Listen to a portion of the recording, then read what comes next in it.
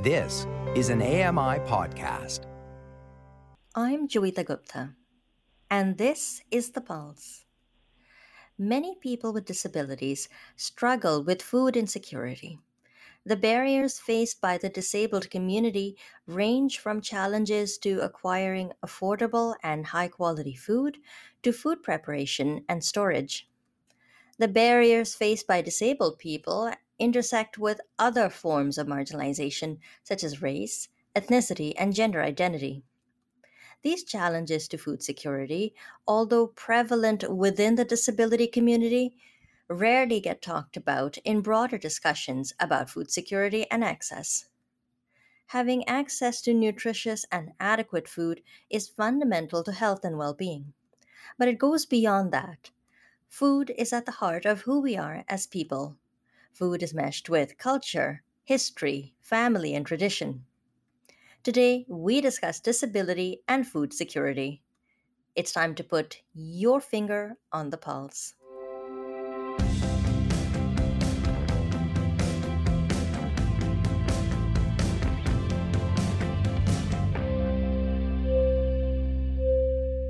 Hello, and welcome to The Pulse on AMI Audio. My name is Joeita Gupta, and I'm the host of the program.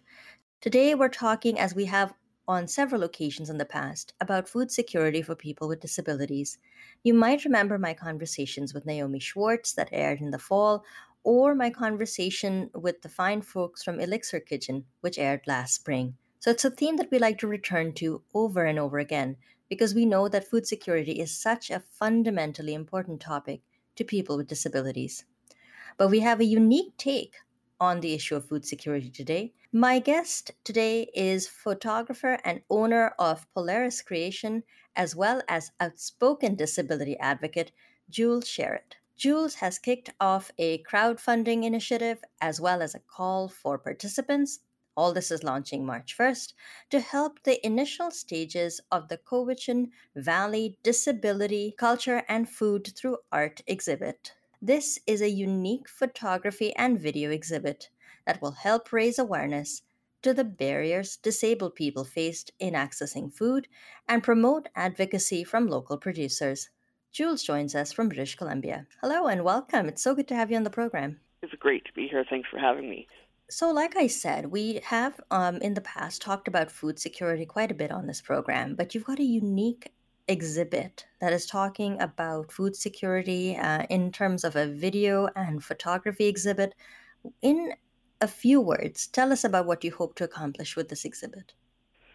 I hope that people have a broader understanding and appreciation of this most fundamental barrier towards accessing, like the very first thing we do after we're born is they put a baby to breast and the baby eats. And if you're disabled, that very fundamental, very first thing we do in life is severely curtailed. And I'm really not sure people, like we talk about food insecurity and food deserts and all these other things in broader sense, but I'm not sure people are aware of how prevalent it is in society, even in food baskets. I put that in air quotes, like the Cowichan Valley, where we have lots of food producers, but we also have a very high portion of disabled people here. We have a great cultural and ethnic mix of people, and so it's like, yeah, I'm not really quite sure. Like, people think, oh, we have all this really, really cheap local produce that people can just walk to the farmer's market and acquire, and that is not the reality. There's still so many barriers, even in rich food areas like ours, when it comes to accessing food, and how, when someone comes from a non-Western European background, that is greatly enhanced because a lot of our foods outside of Western European can take up to 5 hours just to make one dish. Mm-hmm. And there's this whole, I think I'm from Polish and Ukrainian background, and just making pierogi is like a group of people in a kitchen doing an assembly line, and it's hours and hours, and there's such a great culture. What happens to those families, to those groups of women who are working together to feed their communities, what happens when disability prevents them from being able to spend the 5 hours it takes to prepare those meals. My pierogies are frozen and they come out of the freezer, so I commend your effort. You talked about some of these barriers faced by people with disabilities, especially in areas which are otherwise rich in food. So it's not like, Yeah, northern parts of Canada where there is for everybody a bit of a shortage and yeah. prices are expensive for everybody. Why are people with disabilities disadvantaged in this situation in the way that you've outlined for us? I can give one concrete example that I'm hoping to shed a light of and kind of act as a call to action in my exhibit. We have a farm here in the valley.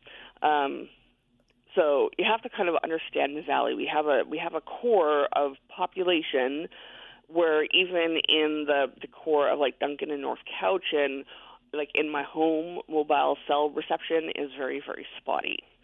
If you drive 2 minutes in any direction, you lose cell service. Wow. So like it's very like we have to have like landlines are a necessity to life where I live. Otherwise, you can't talk to people. So what we have, and we have a lot of farmland, and it's vast and it's sprawling.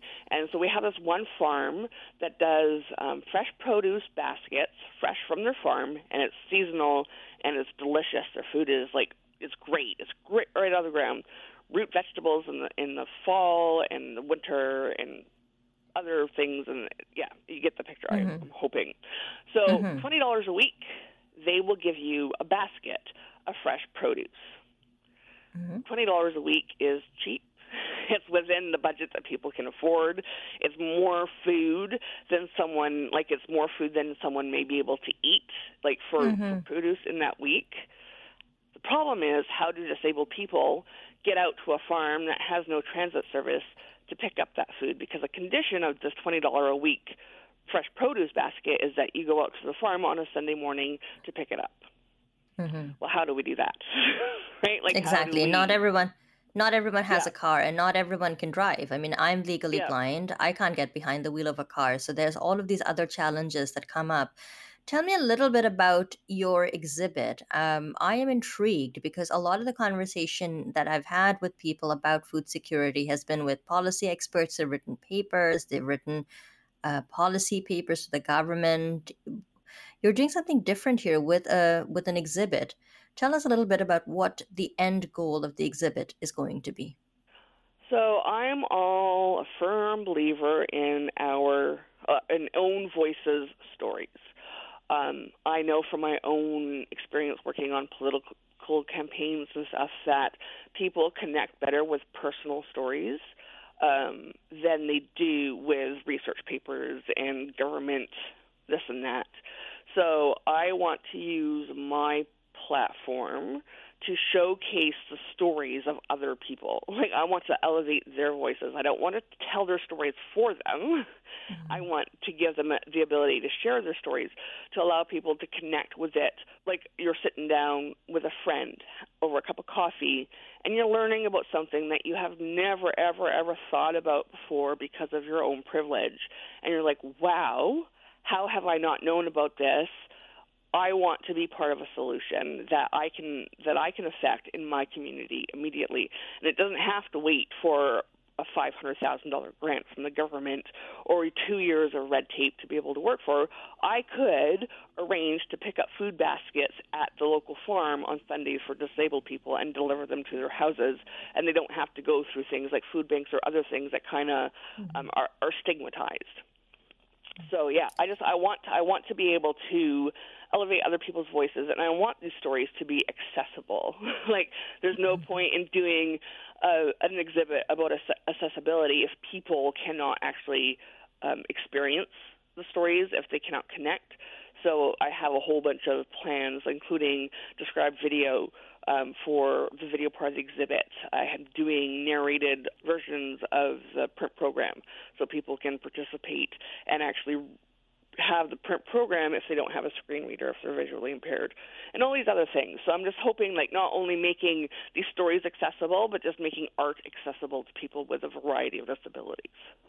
I'm speaking to Jules Sherrod, disability advocate, and the force behind a new and unique exhibit that looks at food security for people with disabilities. I know the exhibit is in early stages, yet it will come to fruition hopefully in the summer. But Hmm. give us a sense of what it is that you're expecting from the actual photos and videos. What kind of stories are you hoping to capture? Who would you want to speak to for this exhibit? How are you going to line up participants? So my participants, like the elevator pitch, is 8 disabled Canadians, 8 Canadians from culturally diverse backgrounds, and 8 Cowichan Valley food and beverage producers. And it's being done in a bunch of phases. And the first phase is interviewing 8 disabled Canadians, people who self-identify as disability, and this includes mental health barriers, visual impairments, auditory, like people from the deaf community, etc. And I want Mm-hmm. to have them come into the studio, physically distance, all the health precautions taken, and tell their stories. It's going to be done like in a photojournalistic style. I'm just going to ask them some questions about their background, what type of disabilities they have, what barriers they face when it comes to accessing food. If they acquired a disability, what do they miss about the before times without being ableist? Like, I used to spend hours and hours and hours cooking, and I had to reteach myself how to do my traditional foods in Mm-hmm. ways that didn't put me in bed for a week afterwards because it depleted all my spoons. So things like that. And as they're talking, then I will take pictures that kind of tell their story of, like, showcase their disability, but not in a way that is voyeuristic or, yeah, so photojournalistic, I think, is the best way to describe it. And then Mm-hmm. I'm going to ask, like, for the disabled people, like, what is a food that you love, that is comfortable, that makes you your soul sing, that you can no longer access? And then I will take that dish and I will do what I do on my site, Disabled Kitchen and Garden, and I will make that food. I will, like, re-engineer it so that people with a variety of different disabilities can cook it and don't have to expend energy that they don't necessarily have, or cook it in a way that they can access based on their disability, and then take pictures of that food and tell, like, all my food photography is editorial and lifestyle in nature. So there's lots of Mm-hmm. elements about, like, prep methods and ingredients, and in the things, what makes that food dish warm and inviting and comforting, that you just want to be wrapped up in all the time. So it'll be like some photos of them and photos of the food and photos that kind of tell their story of disability and their relationships with food and their barriers accessing the food. And then the interviews will be taped, like videoed as well. And so those videos will play alongside with the visual pictures, and the videos will be described and captioned and all that other stuff. And so people can listen to their story and look at the images and hopefully be moved into action. And then we'll repeat with the culturally diverse backgrounds, like the women at the Gurdwara around the corner who spend Mm-hmm. days cooking for the community, so anyone can come in to the Gurdwara on a Saturday and eat. And what That's right. happens to those women when they become disabled and they can no longer Mm-hmm. feed their communities? Like, that is such an important aspect of Sikh culture. What Mm-hmm. happens? I want to know.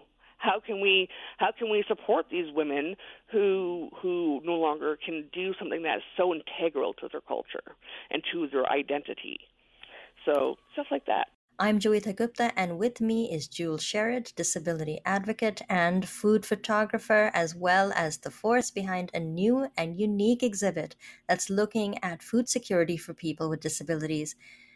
Your exhibit sounds so incredible that I Well, thank regret that I you. may not be able to come to BC in the middle of a pandemic to see it in person. Do you have any plans to show it online in some way so people can be part of the experience virtually? Yes, that is not only because of COVID, but accessibility. Like 90% of Canadians can easily access the internet now. And so that's where I'm expecting most people, their experiences will be in an online form. So I'm planning 3 mini exhibits throughout the year. An example is the first exhibit will be in September of this year, and it will showcase one full story from one of the disabled participants, and then some like teaser sneak peeks at some of the other stories that will be showcased and shared via the larger exhibit. And then again, once I interview the food and beverage producers, and then again after I introduce the culturally diverse Canadians, and then put it all together in one for the big one. And so there'll be an interactive online exhibit that will show all the pictures as they would see it or experience it in the physical exhibit, as well as the video. And the video will have different options because not everyone needs described video and captioned. So there will be different versions of the video for people to access depending on what their needs are for accessibility. And then all the images will be described and captioned to hopefully, to the best of my ability, but I'm planning to hire people who know how to do this to make sure it's done properly and to make it as accessible as possible. And hopefully I don't screw up too badly.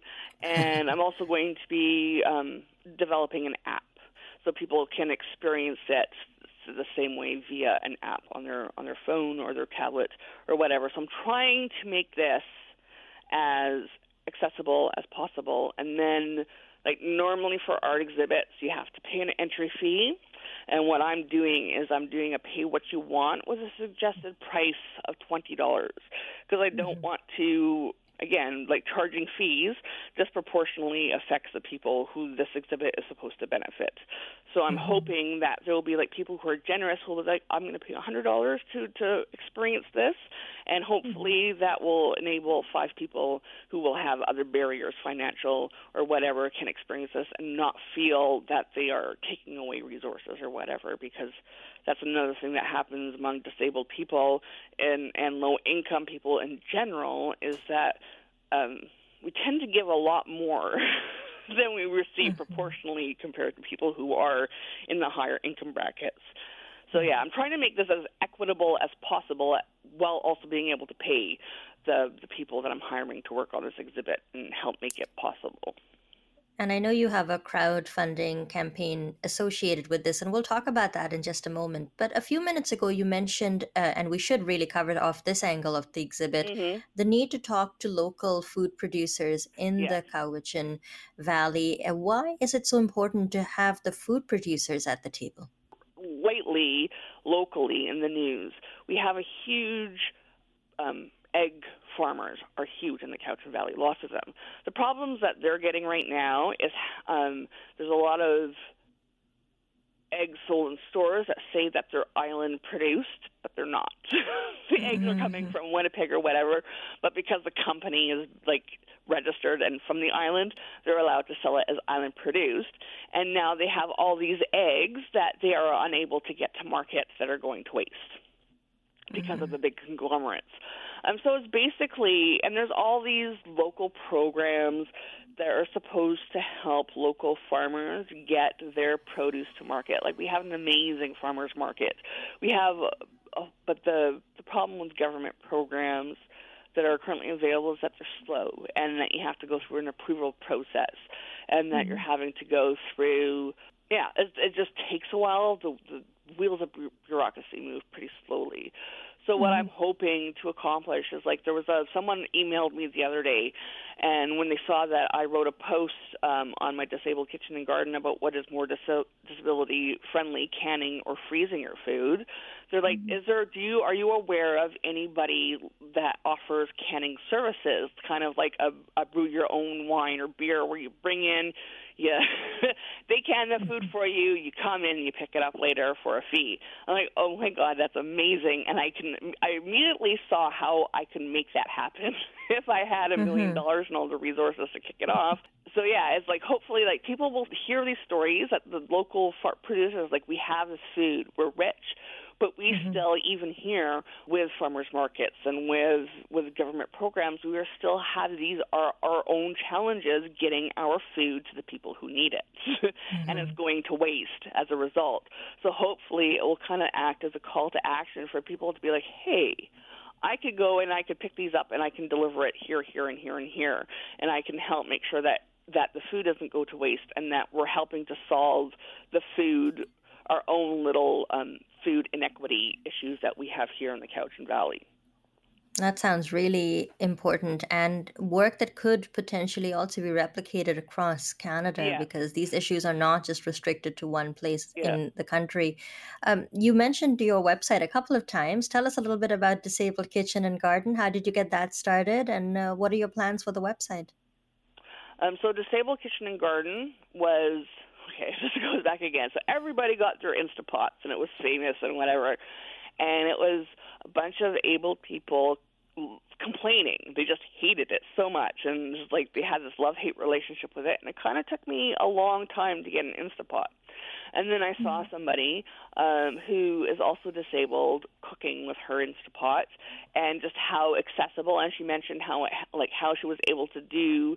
She was also her family came from the Punjab. And the province next to Punjab the name is escaping me at the moment. And so just that whole background of cooking and then she just and discovered the Instapot, and suddenly she was able to make her culturally rich foods again. And that's right. How the Instapot helped her was a tool, of accessibility tool. And I'm like, oh my God, this is amazing. Why didn't anybody tell me that the Instapot was like awesome if you're disabled and for a variety of disabilities? So it's basically what I do is I take foods that are traditionally difficult to make, and I engineer them and develop them for the Instapot in a way that they're delicious, nutritious, without, like, you want butter chicken in 10 minutes, I got you. You want to have Thai massaman curry in 5 minutes, I got you. Like, all these food, like, you want to have Digabor borscht that in an hour instead of 5 hours, I got you. So, borscht is an interesting one because beet is notoriously difficult to handle. So let me ask you a little bit about food preparation, because that could be one of the barriers faced by people with disabilities. How do you recommend people simplify the process or find workarounds so that the inability or the ability to hold a knife or julienne and slice don't become an issue for people who don't, say, have that ability? Yeah, so that's one of my barriers, is I have very limited use of my hands. And so, like, that was a huge, like, I just had surgery on one hand, and I have another surgery coming up on the other hand, and they still will not be fixed, but at least it'll be a little bit better. So I even have a post about 11 essential things that you need in your kitchen if you're disabled that kind of help with that. So don't feel, there's all these tools out there and things that come out all the time that people poo-poo as, oh, if you use this, you're lazy. And it's like, no, if you use this, you're awesome because you can finally cook food again. So there's things like, I wouldn't recommend a slap chop because the slapping of it is actually going to cause repetitive strain injuries. So you kind of have to be careful there. But there are, if you want to slice strawberries, get an egg slicer. Egg slicer sliced through strawberries, and it is just you can even use the palm of your hand or the back of your hand, or if you don't have a hand, you can use the end of your wrist. Like, there's all these. I don't recommend a mandolin slicer because a mandolin slicer, you still have to hold on to the vegetable, and you still have to, like, do the motion, and I can't grasp the thing that you shove into the vegetable to slice it. So what I do is my lifesaver was I spent $50 on an immersion blender that had a food processor attachment to it. And that's how I chopped all my vegetables for years until I was able to afford a Cuisinart with the food processor attachment. You can even find these used in thrift stores, but $50 is still a reasonably okay thing to be able to chop vegetables. For peeling, instead of using a traditional peeler, they're like the they're like old apple core peeler things that also spiral the fruit as you do it, but who cares if your food is spiraled if you're able to peel it and eat it afterwards. Like, it's all about the end result and not how it looks in these cases.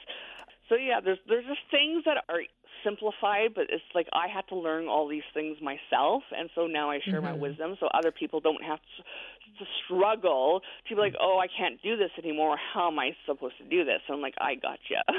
Here, this is what I do, and hopefully it works for you, and here's how you could possibly adapt it so that it works for your specific form of disability. Well, such a creative process. Speaking of creative processes, just as we wrap up here, remind us again about how people might reach out to you if they want to participate in the exhibit, and also let us know how people who are now inspired to contribute can reach out to you and contribute to the crowdfunding campaign. So the easiest way to do that is to go to disabilityandfood.art.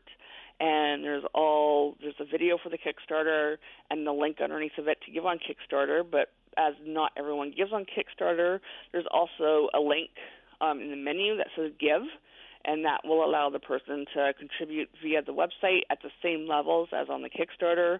And there's also another tab that says Participate that lets people more, and then they just contact me via the website and arrange, and we just get it done.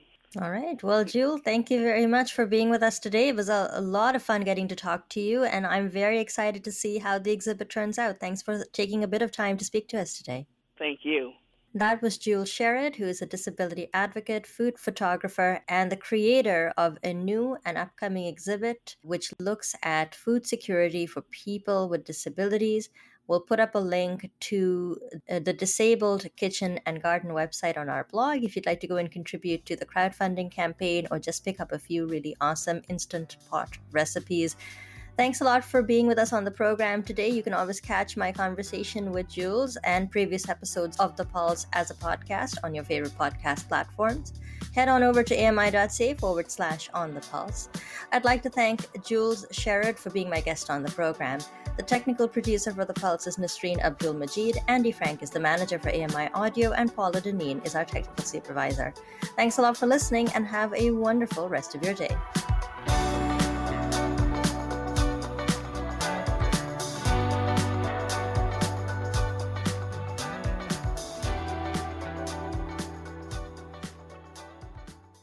This was an AMI podcast. For more accessible media, visit ami.ca.